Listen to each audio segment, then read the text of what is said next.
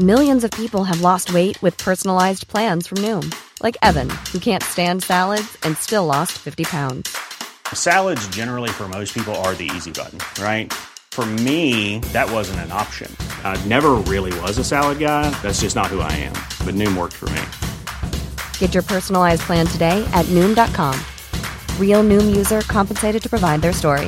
In 4 weeks, the typical Noom user can expect to lose 1 to 2 pounds per week. Individual results may vary. Imagine the softest sheets you've ever felt. Now imagine them getting even softer over time. That's what you'll feel with Boll & Branch's organic cotton sheets. In a recent customer survey, 96% replied that Boll & Branch sheets get softer with every wash. Start getting your best night's sleep in these sheets that get softer and softer for years to come. Try their sheets with a 30-night guarantee. Plus, get 15% off your first order at bollandbranch.com. Code BUTTERY. Exclusions apply. See site for details.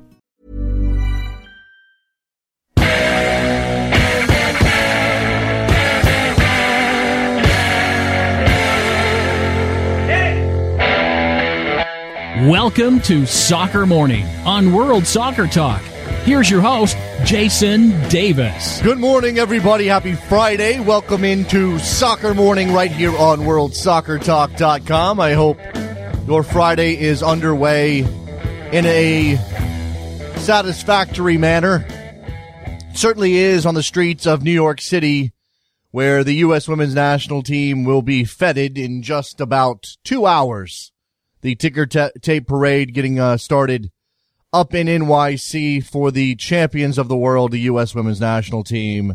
Should be good stuff. We will certainly be talking about that at some point. I'm not sure what we can do preview-wise, but we will talk about it at some point. Big day for soccer, and specifically for women's soccer, and maybe we'll get into some of the elements of that little wrinkle in a couple of minutes here. We are lining up a big show today. In fact, to talk about the parade, Meg Linehan from Vice Sports will be on this show at 9:40 a.m. Eastern. Very excited to talk to Meg, who is there on the scene in New York City to cover the parade down the Canyon of Heroes. A very fabled stretch of street in New York City where the champions of that city, the Giants, the Yankees, the Mets way back when. I'm sure that makes Trevor feel warm and fuzzy back in 1986 when the Mets actually had one of these. Otherwise, several other moments in history marked by ticker tape parades in New York. And the U.S. women's national team will get their moment in the sun in a couple of hours. We're also going to talk about the Gold Cup, and let's get into the headlines here as we cover those events last night and look ahead to the U.S. men's national team going into their second match of the tournament tonight. In Group C, Trinidad and Tobago started out the night with a 3-1 win over Guatemala. Sheldon Bateau, Cordell Cato, and Jovan Jones putting goals for Trinidad and Tobago in the first 27 minutes of that game, and certainly blitzed Guatemala with that run of goals. Surprised Guatemala a bit. In the nightcap, Mexico absolutely destroyed Cuba 6-0. Oribe Peralta with a hat trick. Mexico took 44 shots in that game. It was an unfair match on almost every level. Now, I don't blame the Mexicans, certainly. Cuba was dealing with one defection and visa problems that limited their team. I believe 6 players missed that match, as well as the coach, I'm not quite sure. Everything with Cuba is always up in the air when it comes to the Gold Cup. You're always bound to get at least one defection. We already have one before their first match, and they were sacrificial lambs at the hands of El-Tri. As I mentioned, the United States tonight in Foxborough, Massachusetts, take on Haiti. That game goes off at 8:30 p.m. Eastern Time. Ahead of that game, Honduras and Panama in the other Group C match. Remember, Honduras on 0 points after losing to the United States. Panama on 1 after their 1-1 draw with the Haitians. There are some questions over the surface up there at Gillette Stadium in Foxborough. If you've seen any of those images being tweeted out by the people covering that game for Fox Sports 1, lots of seams as you get when you lay down real grass over artificial surfaces. I understand that the Crafts bid pretty heavily to host some of these games, but come on, maybe get the surface right first, then consider whether or not Robert Kraft is giving you favorable terms on the revenue split. I don't know. There's got to be a better way to do this than risking not only the quality of the play but the health of the players with a terrible sod surface laid over artificial. I would rather them play on the artificial surface than play on something that is soft and gives too much and has these seams, which can certainly cause twisted ankles and torn ligaments. You do have MLS tonight, by the way. San Jose and Houston, I think, are playing a game of MLS soccer. Is that the case? Because I don't know that anybody else is really going to be paying attention to it out there in San Jose. That is an 11 p.m. kickoff, so that's a late match. If you get done with the USA and Haiti and you're not quite satisfied, maybe you go watch some San Jose and Houston. Remember, no Giles Barnes, no Chris Wondolowski. There's other people missing. No Cordell Cato, who scored last night for Trinidad and Tobago. So something that may not be worth a lot of your time, but MLS is ongoing.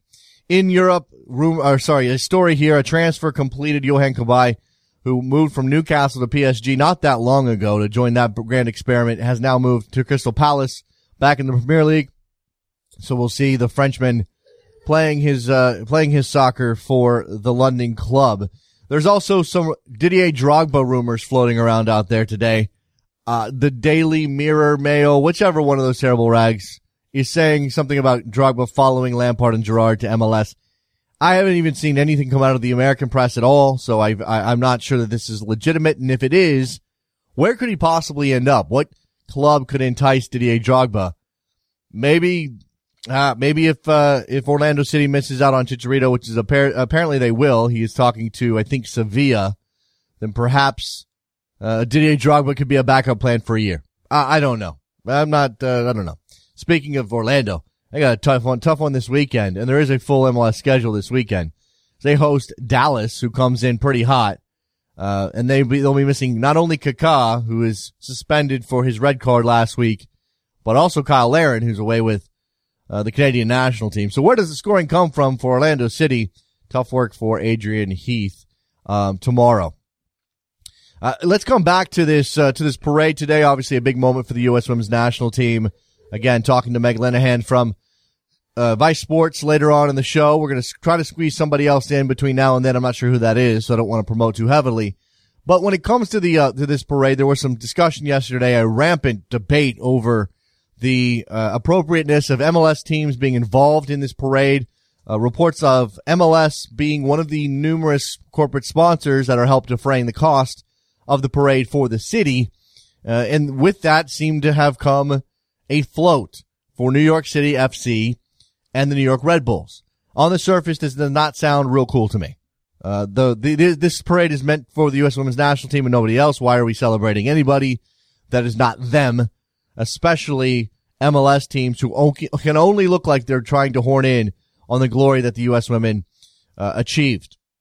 Now, the reason this broke is because NYCFC was raffling off spots on their float to fans. I don't know what that's all about. That's a bad look. Shouldn't be done. No offense to the fans of NYCFC. The other thing that did come out yesterday after the debate had been going on for hours over at Once a Metro, there is a report, very good work by them, the Red Bulls blog at SB Nation, outlining that the New York Red Bulls float will be one that honors women's youth soccer in the area. The Red Bulls will have on their float Marguerite Farrell and Molly Brady of the Red Bulls, who helped coordinate the float. Farrell is the senior manager of coach recruitment and education with the Red Bulls and works with female regional development schools that the team runs. And Molly Brady is the Red Bulls social media manager. They're both very involved in girls soccer in the Jersey area and the New York area. So they're going to be honored. There's also going to be some other players on this float. Anna Rose, a local Special Olympics goaltender, will be on this float. So if anybody has any problems with the Red Bull float, I'm not sure what they could possibly be at this point. They certainly done this the right way.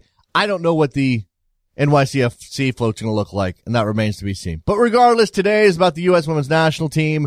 We'll get to the parade and talk about that a little bit later in the show. In the meantime, maybe some Mexico. Are we going to talk Mexico? Maybe. Stay right there. Find out if we're going to talk about Mexico. Be right back. Soccer Morning, WorldSoccerTalk.com. Face in the crowd, you're talking too loud, but I can't hear you calling. This week, the U.S. men's national team kicks off its campaign to try to win back-to-back Gold Cups for the first time since 2005 and 2007. As many of you know, the past month of Women's World Cup and Copa America coverage have been augmented by our sponsor, Rabble.tv. They're giving people like me, Jerry Dubois, and Thomas Floyd an opportunity to provide you with an alternate commentary to several memorable games. Now that the Gold Cup is kicking off, we're going to continue our relationship with Rabble. Each U.S. game over the next week will feature a Rabble audio broadcast, including Friday's game, where I'll be bringing you USA against Haiti, as well as Monday, July 13th game between USA and Panama, which will feature audio dialogue from World Soccer Talk's Carter Krishnaiyer. With Rabble, the concept is simple. All you have to do is tune into the broadcast on TV, press the mute button, and then head on over to Rabble.tv to listen to me sharing my analysis. And if you have an iPhone, install the Rabble TV app and add a comment to the broadcast message board, then listen live via the app. Cheer on the red, white, and blue with Rabble.tv today.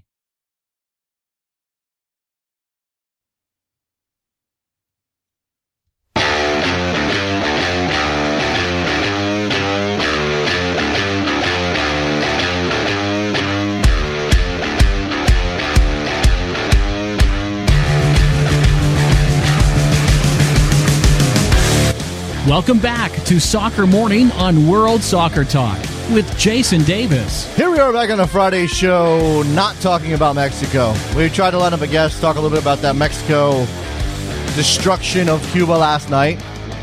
Did not come together. These things happen. People are busy. They got jobs to do. They usually come on this show, out of the graciousness of their own hearts, and sometimes they're just not available. So that means the phone lines are open for the next half hour until we grab, well, not half hour, 35 minutes, 25. I can't do math today. 25 minutes until Meg Linehan joins us to talk about the U.S. women's national team. Not just the parade. We'll talk about NWSL. We'll talk about the legacy of this team in relation to women's soccer and soccer in general, and certainly compare that a bit to the 99ers, which I know is a difficult task, and yet it will be done many, many times over. You know what? Let's take a chance here. I don't know that this is happening, but if anybody out there is listening in New York and you're either at the parade, on the parade route somewhere, listening to the show via your phone or some other magical device, or you're on your way to said parade, give us a call. 646-832-3909. I want to hear from people who are there in NYC getting ready for ticker tape parade style. Big time ticker tape parade style. I mean, that's got to be one of the headiest things to ever happen as a professional athlete. I mean, I can't imagine walking out in front of 50,000, 60,000, 100,000 people the way that some athletes get to. I cannot imagine and they're watching you. I can't imagine what that's like. The ticker tape parade has to be on a different level though, because one, you're not performing. So your concentration isn't split. You're there paying attention to the crowd as much as they're paying attention to you. And it's such a unique event. People play in front of 80,000 people in sporting events all the time. I mean, I don't want to make that like it's a normal thing for anybody except amazing athletes. It's not, but athletes get to play in front of big crowds pretty regularly. They don't get ticker tape parades regularly. People don't get I mean, if I went back and looked at a list, and I know there's been some discussion over the last time a woman or women were given a ticker tape parade was, I think, 1960. So clearly this is a very unique experience for women, which it shouldn't be, but it is. Not only that, it's got the athlete element to it, the athletic element, the accomplishment. But I mean, these things have happened for numerous reasons. Here, I like this list. This is good. A little history. I've never been to a ticker tape parade, but, I'd love to go to one. 1886, the first ticker tape parade was held to dedicate the statue, in honor of the dedication of the Statue of Liberty.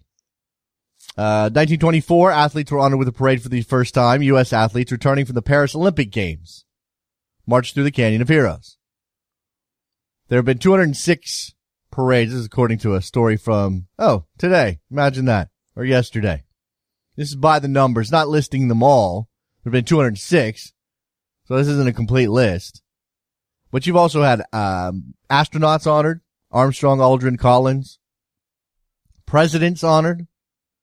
Popes. John Paul II got one. I'm just looking here. Yeah. Some good numbers. Some fantastic. And here's the other thing. Here's another thing to tack onto this that I very much like. Officials say they're planning to unfurl the world's largest free-flying American flag from the George Washington Bridge as a tribute to the World Cup soccer champions. The 450-pound flag is to be flown between 10 a.m. and 2 p.m. Friday as New York City throws a ticker tape parade. Its stripes are about 5 feet wide. The stars measure about 4 feet in diameter. All right. I guess it's a flag that they pull out on Flag Day and fly from the George Washington Bridge every year. And it's going to get pulled out for the U.S. women's national team. So there's another bit of excitement there in New York City as the ticker tape parade gets started here. Not started yet. 11 o'clock. The thing gets started. But again, I'm sure people are out there on the parade route right now, enjoying themselves, taking in the atmosphere, holding up red, white, and blue signs, and wearing red, white, and blue. Who's dressing up to go to the parade? Who's cosplaying at the parade? That's what I want to know. I got to hear a little bit of Carly Lloyd talking to Glenn Crooks and Anto Bianco on Counterattack on Sirius XM last night. Fantastic interview. Fantastic achievement of hers, obviously, talking about moving this into her NWSL season. She's going to play this weekend. Or the next game, whatever that is. She's going to play. I think that is this weekend. I think Sunday they might be playing. Something like that. And Carly Lloyd was talking about, hey, I got to go right back into it. And of course, there's going to be some sort of letdown from a World Cup final to a women's professional soccer match. But she seems very committed to keeping her level as high as it possibly can be. She said people are coming out to watch. I'm going to give everything I've got. It's an amazing attitude. And I can't even imagine what that's like to go from winning a world championship and being the hero with a hat trick in 16 minutes and all of a sudden being one of the most popular athletes in the country and then have to downshift from that to playing. And again, I'm not trying to undersell NWSL here. I'm not trying to downplay NWSL. It's important. It's her job, but it can't reach the heights of a World Cup final. That's pretty clear. Phone lines are open, 646-832-3909. The U.S. men's national team tonight against Haiti. Certainly want to pick your brains on the issue of lineup, on what Jurgen Klinsmann should do. Remember, this isn't just about, they weren't that good against Honduras. They struggled a bit against Honduras. We should make some changes because it wasn't great against Honduras. No, this is also about the number of games coming on top of one another in the Gold Cup group stage, being forced to rotate your squad. If you have changes, what are they? Where do you make those shifts? Because Klinsmann keeps talking up Alvarado and Brooks as the center back pairing of the future. He keeps some praise on Ventura Alvarado yesterday at a press conference ahead of the game with Haiti that I just do not understand. Somebody on Twitter, I think it might have been our friend Mike Goodman from Grantland. He said something about feeling insane watching Ventura Alvarado and then seeing those quotes. It makes you feel like you're an insane person. When you watch Alvarado play for the U.S. men's national team so far, you are trying to be as objectively, as objective as possible in your analysis. It's hard, but we're trying to be as objective as possible. I don't think he's played well. In fact, I think he's been a tire fire. And then Jurgen Klinsmann comes out and says, oh, he's been playing great. In fact, we could see him moving up to play a 6 later on in his career. Wait, what? Huh? Can you repeat that? Because I don't get it. That does not compute. Your language does not make sense, Eric Klinsmann. Messed that up. I don't know, man. Here's a story over at MLSsoccer.com. Klinsmann using Haiti game as audition for U.S. men's national team roster spots for the rest of the tournament. So here we have a coach who, again, let's reset. Let's go back in time. Let's talk about the roster he put together. The roster that he himself said was a no more experiments roster. This is our best team. Let's go win a Gold Cup. And now here we are, one game into the tournament. One game. They haven't played Haiti yet. One game. And his words are, we're going to use this as an audition for the Wait, so that first roster that you called up, that 23-man roster you've got right now, that's not the best roster you possibly, because I know you can make some changes. 6 of them, by the way, that's insane. 6 changes to your Gold Cup roster after the group stage, but really? This is where you are now. There's some quotes here. These are new to me, new to you. There's a tricky situation that especially now in the Gold Cup, you play every 3 days. The group games, which is a very short turnaround for every team. We think through that. We also still see a lot of competition going on in our own team. There are quite a lot of 50-50 situations going on the table. That's kind of, I don't know what that means exactly. There's also the situation that theoretically every team can switch players after the group stage. The players know as well. So if you're the 23rd player on the roster now, you don't want to lose anything. You want to be here on the 26th of July in Philadelphia. This kind of all gives it more spice, and hopefully there's a lot of spice here tomorrow night. So he's actively fostering competition within his team. Now, I get that you want guys to be going out and training, giving everything they got so they can earn a starting roster, earn a starting spot. But it just seems that this is, again, Jurgen Klinsmann talking out of both sides of his mouth. That's what he does. No one's surprised. Jose on Twitter. Alvarado and Brooks are both 22 years old. There's so much potential. It will only get better. They have at least 2 World Cups ahead. Sure. But in the meantime, you don't want to lose a Gold Cup because you stuck with the 2 22-year-old center backs who may or may not represent the best combination of players at the back. Just saying. Just saying. I like John Brooks on some level. He's got to grow into himself. He's still got some room for improvement. He's got to learn on the job. I get that. And you want these guys to play, but you also don't want them to be the reason you lose the tournament. I don't think it's going to be a big deal against Haiti. Probably won't be. I don't know if they're both going to start, but we'll see. Here's who do you expect to most definitely start, regardless of what changes Klinsmann makes to his lineup? I think we expect to most definitely start Michael Bradley. Guaranteed, right? Clint Dempsey, does he start? Or do you need to rest that guy? Do you need to save him up? You got to remember, your last group game is Panama, much more difficult opponent than Haiti. Although those 2 teams tied in the first round, I know. First game. And then you head into the quarterfinals. Provided you get the points to advance. I mean, you expect to do that tonight against Haiti, as a matter of fact. But Panama, you may need to win that game to win the group. I don't know. I mean, that certainly can be on the table. 646-832-3909. Got about 10 minutes until we talk to Meg Linehan from Vice Sports about the U.S. Women's National Team ticker tape parade in New York City. Canyon of Heroes. Talk about NWSL moving forward. The return of those heroes to their NWSL homes. What that shift has to be like. I mean, I can't imagine. Here's a funny story. depending on which side of things you stand on. Apparently, Pro Football Talk is reporting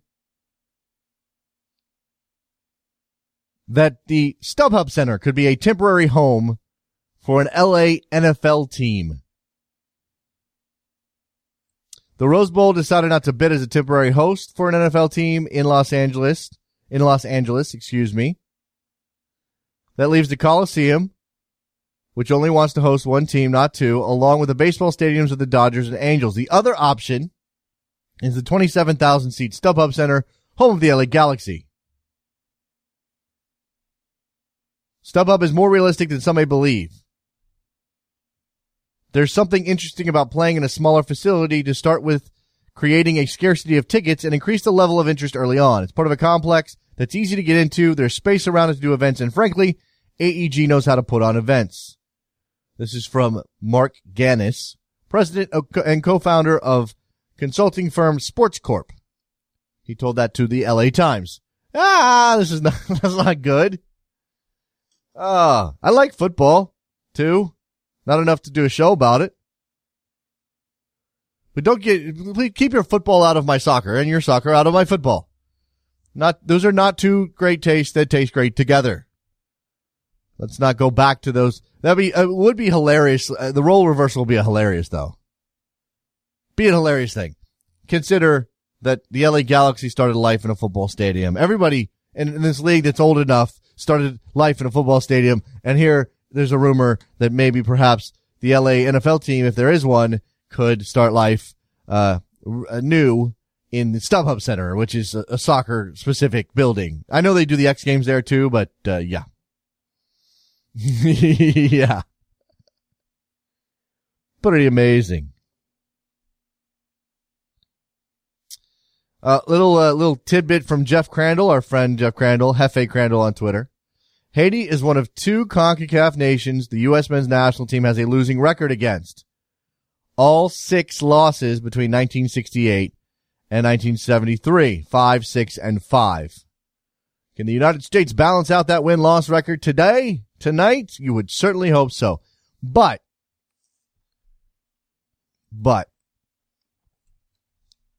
Haiti's probably more tricky than we give them credit for. I think that's, I don't want to be alarmist here, but it's not as though the United States has shown a propensity for putting the lesser teams to the sword the same way, Mexico does. Yes, Mexico's struggled against some of the minnows or smaller nations, but they also did what they were supposed to against Cuba last night and won 6-0. Now, they won 6-0 on 44 shots. They probably should have scored a couple of more, but, neither here nor there.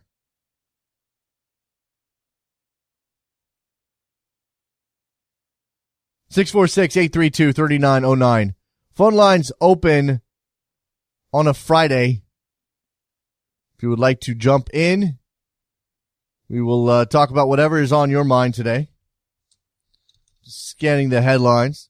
Steven on Twitter, I'm expecting Josie and Wondolowski. Against Haiti, this is Wando-like game where I see him taking a brace before getting subbed. Certainly see that happening. Give Josie Altidore an opportunity to play against the country of his parents, an opportunity to maybe get his feet underneath him against a weaker opponent, and then Chris Wondolowski. Yeah, rest Clint Dempsey, give Chris Wondolowski an opportunity to play. Probably picks up a couple of goals, and yeah, we're all good there. We're all good there.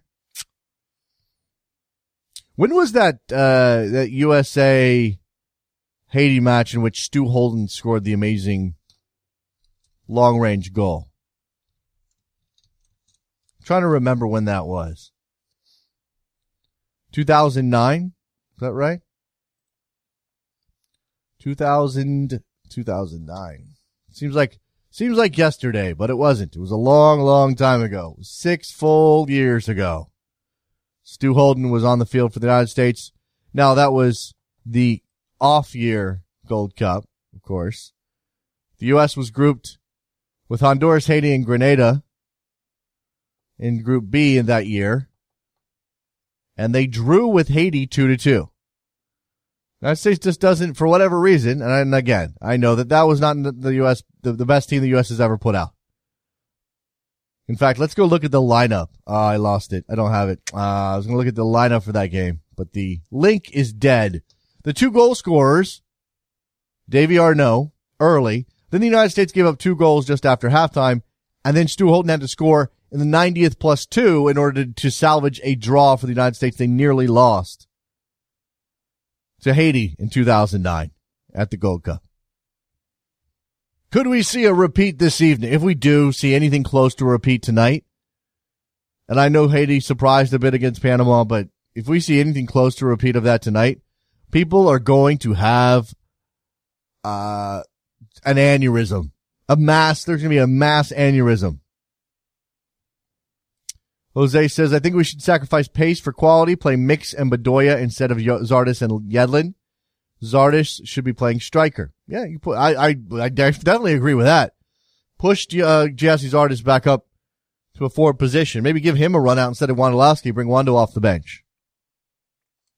As for Mix on one of the flanks, I'm okay with Bedoya, but as for Mix, if he's healthy all the way. Mix seems to be locked in to, a holding midfield position under Jurgen Klinsmann at this point. Do we even get the sense that Klinsmann would play Mix Diskerud on one of the flanks? I don't know. I think at this point he seems to think of him as a backup to Kyle Beckerman. And if that's the case, then you probably won't see him on the flank. Bedoya should certainly, I'd like to get a look at Bedoya if he's fit and healthy. That would be good. Let's maybe rotate out Timmy Chandler. The only problem is then who do you put in that position? It might have to be Brad Evans. Remember you got Aaron Johansson in this team as well. He might deserve a run out at some point, or you need to get a look at him. You got Tim Ream, could play at right back. Although I'm pretty sure Klinsmann thinks of him as a center back. We know DeAndre Yedlin started in the midfield against Honduras. Could he see a move back to right back? Graham Zusi also in this team. He may see a start. We really have no idea what Klinsmann's going to put out tonight. I think the givens are Guzan, Bradley, and maybe that's not it. Maybe that's it.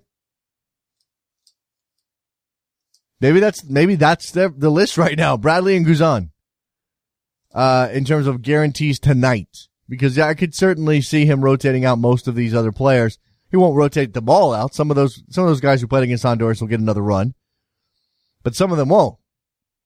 Beckerman for Mix. Bedoya for Yedlin.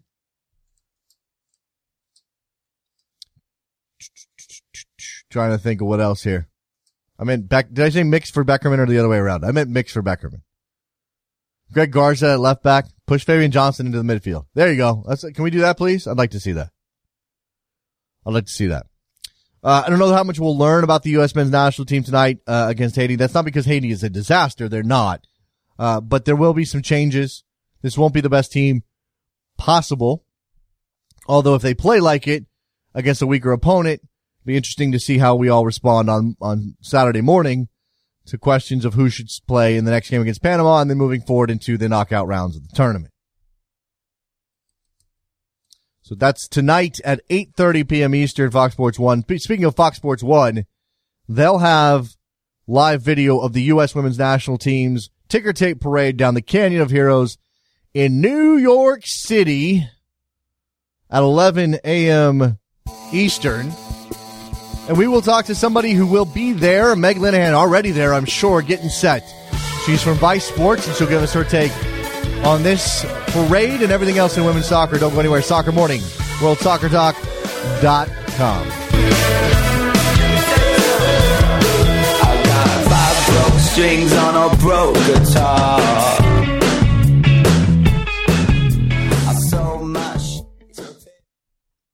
This week, the U.S. men's national team kicks off its campaign to try to win back-to-back gold cups for the first time since 2005 and 2007. As many of you know, the past month of Women's World Cup and Copa America coverage have been augmented by our sponsor, Rabble.tv. They're giving people like me, Jerry Dubois, and Thomas Floyd an opportunity to provide you with an alternate commentary to several memorable games. Now that the Gold Cup is kicking off, we're going to continue our relationship with Rabble. Each U.S. game over the next week will feature a Rabble audio broadcast, including Friday's game, where I'll be bringing you USA against Haiti, as well as Monday, July 13th game between USA and Panama, which will feature audio dialogue from World Soccer Talk's Kardish Krishnaiyer.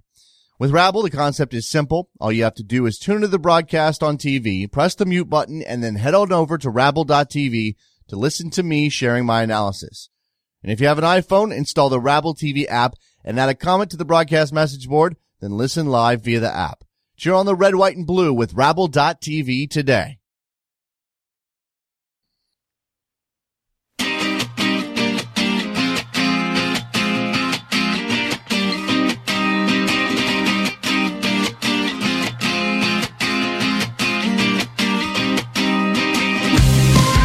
Welcome back to Soccer Morning on World Soccer Talk with Jason Davis. Here we go, back on Soccer Morning. Happy Friday. It's a beautiful Friday in New York City. I hope it's beautiful. Meg Linehan from Vice Sports is on the line with us now. She is there. She's in I imagine she's already in the Canyon of Heroes. I hope she is. Meg, is that where you are right now? I am absolutely in the Canyon of Heroes. I'm right at the corner of Bethany Street and Broadway, which is where they set up a press area for still photographers. So this area of the parade route is already jammed, probably like 3 or 4 rows back with people. That's amazing. It's good to see that the people are getting out there early to grab their spots. The parade itself, I believe, starts in about 80 minutes or so. Let's just talk about this moment and what it means for this team in particular. We can broaden it out to a bigger picture in a second, Meg, but these women certainly deserve this. And I remember it not too long ago, us questioning whether the rest of the world had completely passed them by and if they would ever get back to this. What's this? What do you think this is like? And what is this like for women's soccer and this team right now?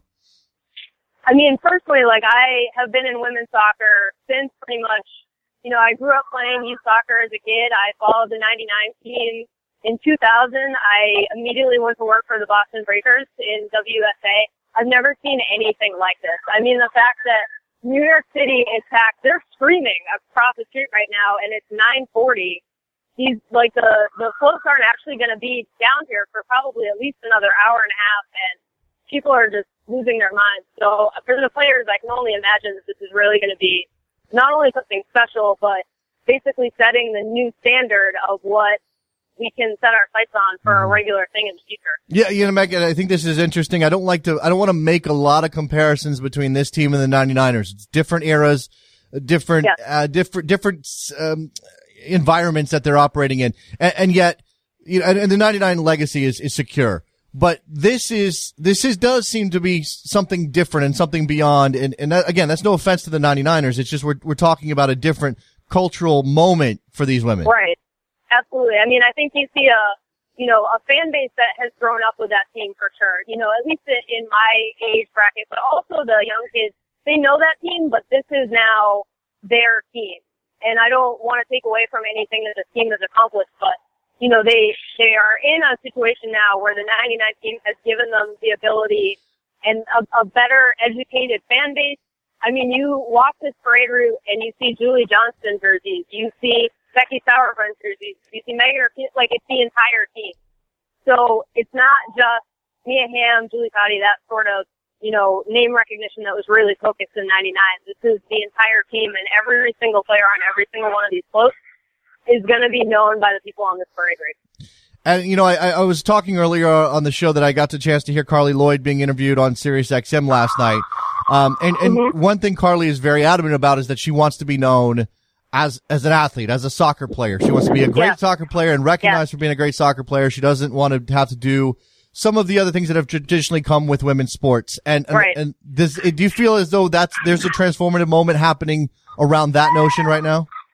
Absolutely. And I mean, you look at the amount of money that she has the potential to make from endorsements and things of that nature. Like right at the moment, they're saying potentially $12 to $18 million. And really, she has that Nike deal already. It's not like she hasn't been doing these things, but she is getting picked up by these companies because of her play in the tournament and really nothing else, which I think is the way that it should be. If you're a good athlete, and this is the Carly Lloyd method, if you work hard, you're going to get that reward. And so I think this is finally maybe the cultural shift of it's actually a system that works a little bit better and rewards athletes who perform well.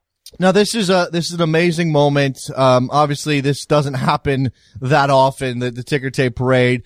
There's been a little bit of discussion around the things around this parade, Meg, and I don't want to make this about, I really don't want to pull the thing down by talking about the negatives, but there's certainly, it's important to point out that women don't get ticker tape parades nearly as much as they should, and that it's been a long time coming for this, and that there is a notion that some of the men's soccer elements are either trying to glom on or just maybe inserting themselves in an inappropriate way. Where do you fall on all of that? I mean, I think it evolved definitely yesterday in terms of, there was the initial reaction of why are Red Bull and NYCFC getting in on this, and, MLS has definitely put money into this parade. When I got here, I left Boston at 2:30 in the morning in order to come. And the first thing I saw when I got out of the subway across from City Hall was an NWSL logo. And at this point, it's actually repeating, and there is like an NYCFC logo, and it's sort of rotating through the thing. But I don't necessarily, I was definitely a little amped up yesterday. I think that Jennifer Doyle had a really great point on Twitter, and it's a very delicate situation because, I love MLS. I'm a Reds fan. I'm a season ticket holder. There's definitely a place for all of these organizations in U.S. soccer, but at this point, this is about one specific team, and I think everybody was just kind of hoping that it wouldn't get lost in the shuffle of, this needs to be a New York City parade, this needs to be a U.S. soccer, American soccer overall parade. But based on the float listings that I saw this morning, it really is, there's one at the start that's a Coke float, so a sponsor float, and then there are at least 5 different player floats. Mm-hmm. And I really think that is the brunt of the parade. So I think people are going to be okay with the content.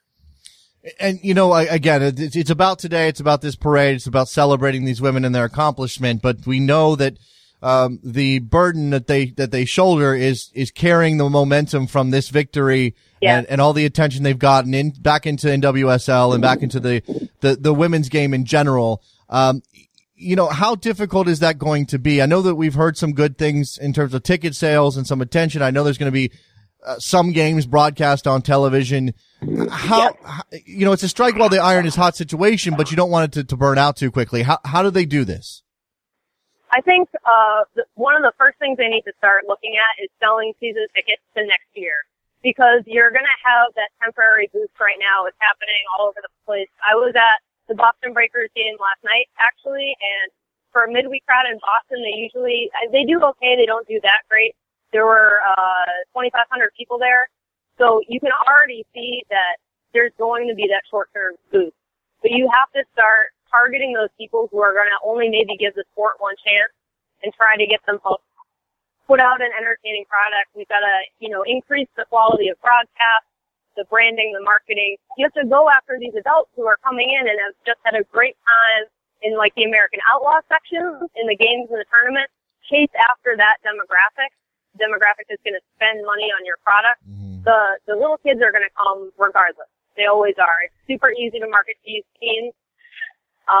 They've got to start working on some better sponsorship deals. There's a lot that really has to happen. I don't know if that long-term vision is there. Mm-hmm. The league commissioner actually just did an interview with MLS, and he said, he hopes to see the fan base evolve over 5 to 10 years into something that looks more like what Portland Thorns gets on a weekly basis, because you do have markets that are struggling.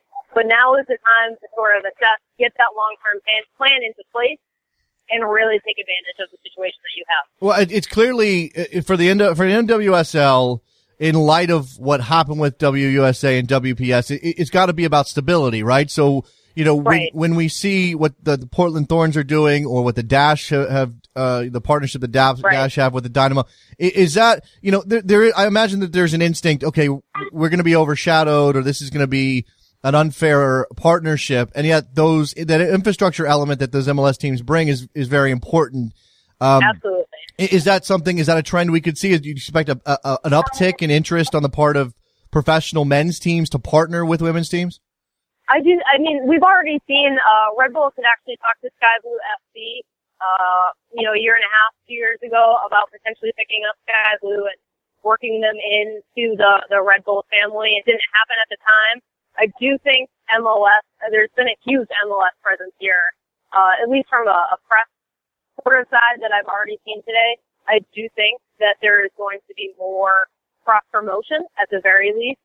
I do think that the investment from MLS, at least in today's parade, is a good first sign, but in terms of the little things that they can do on a day-to-day basis in terms of putting eyeballs on the midweek games that don't necessarily have the attendance or the markets that are struggling, that's where it's really going to come into play.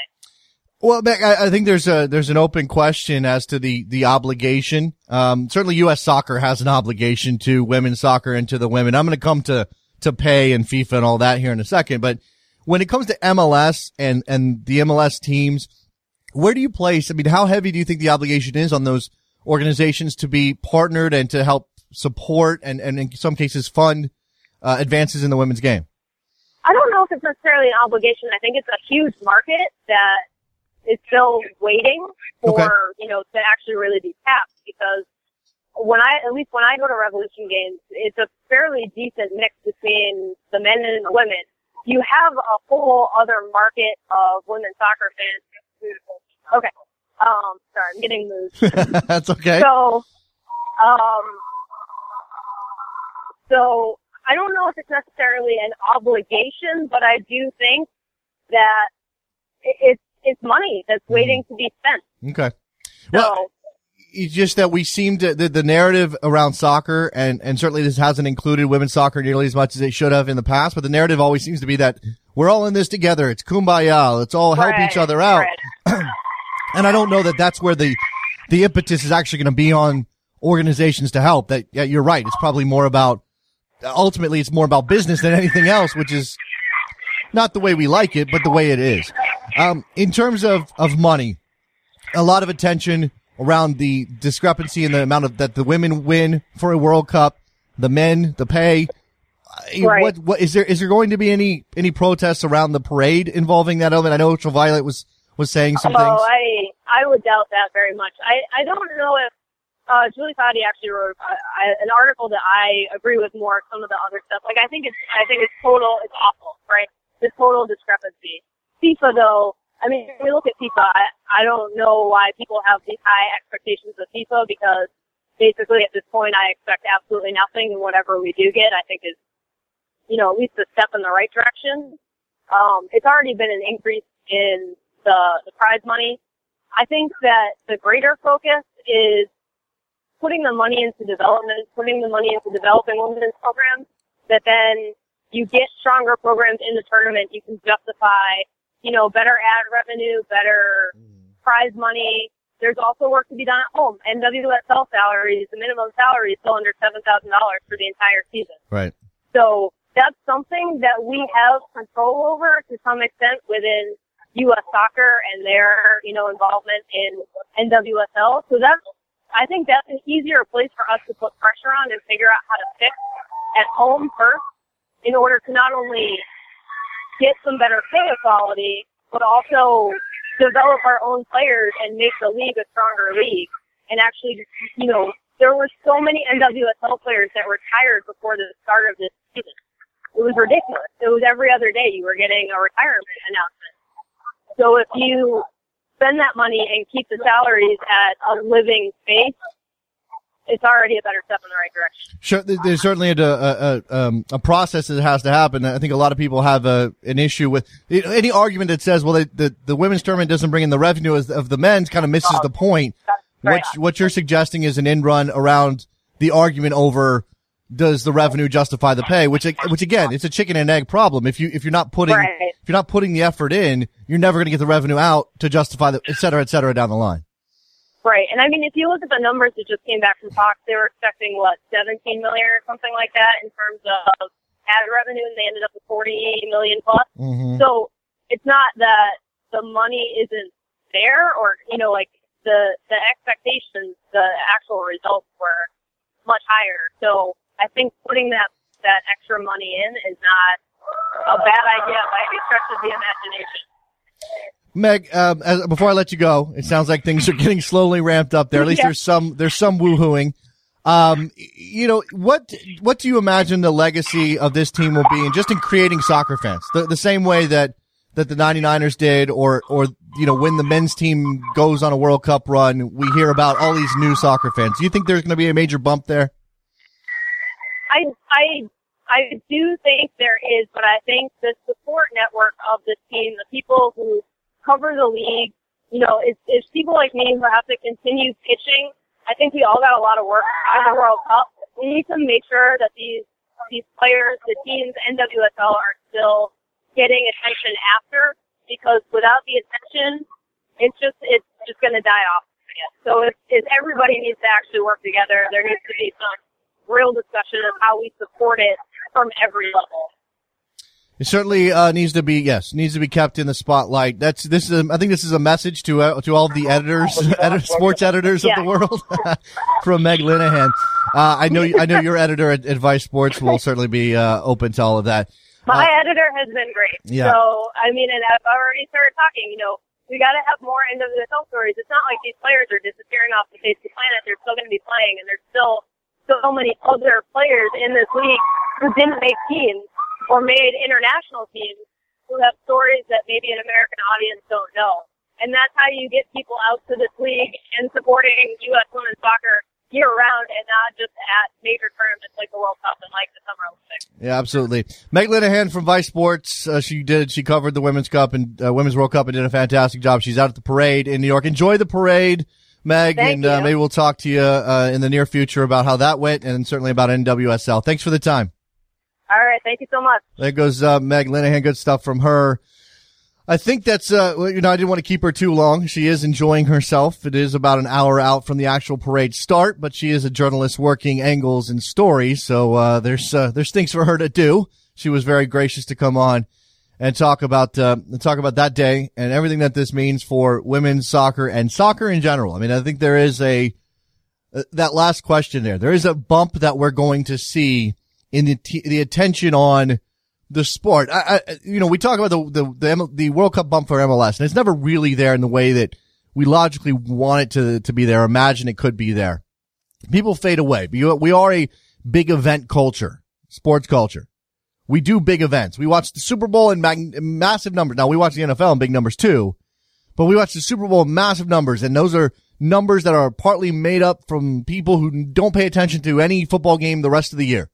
They're there for the commercials, or they're there for the party, or they're there for whatever reason.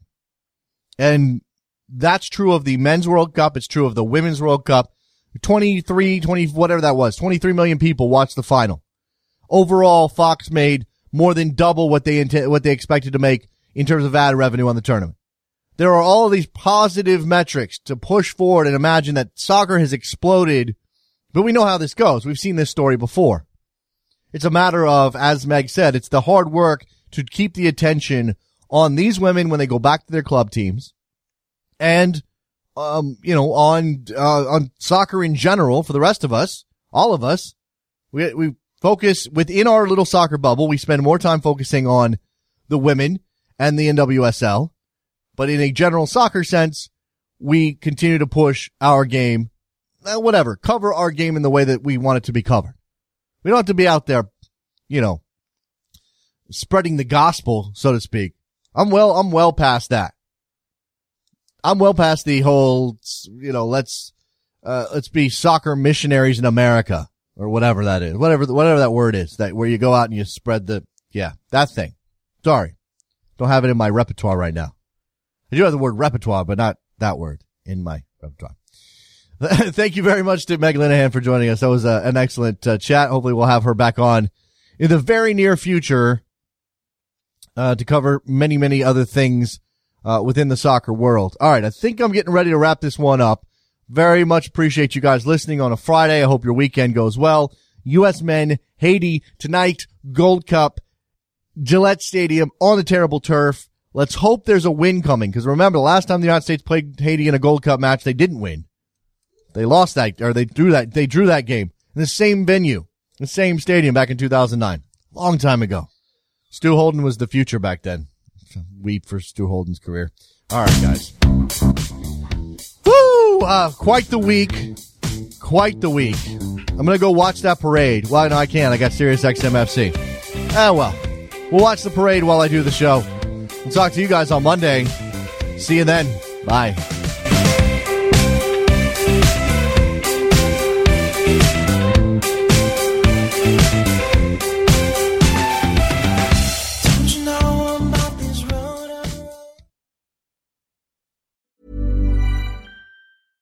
Imagine the softest sheets you've ever felt. Now imagine them getting even softer over time. That's what you'll feel with Boll & Branch's organic cotton sheets. In a recent customer survey, 96% replied that Boll & Branch sheets get softer with every wash. Start getting your best night's sleep in these sheets that get softer and softer for years to come. Try their sheets with a 30-night guarantee. Plus, get 15% off your first order at bollandbranch.com. Code BUTTERY. Exclusions apply. See site for details.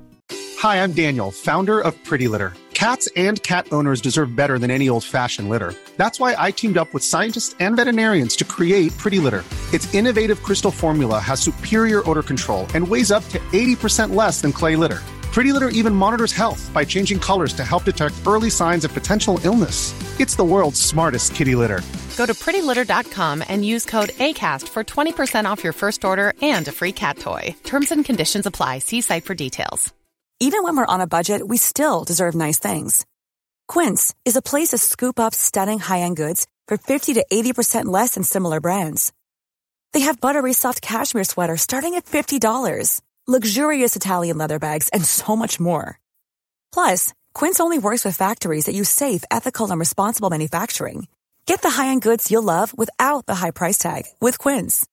Go to quince.com/style for free shipping and 365-day returns. When you make decisions for your company, you look for the no-brainers. If you have a lot of mailing to do, Stamps.com is the ultimate no-brainer. Use the Stamps.com mobile app to mail everything you need to keep your business running with up to 89% off USPS and UPS. Make the same no-brainer decision as over 1 million other businesses with Stamps.com. Use code PROGRAM for a special offer. That's Stamps.com, code PROGRAM.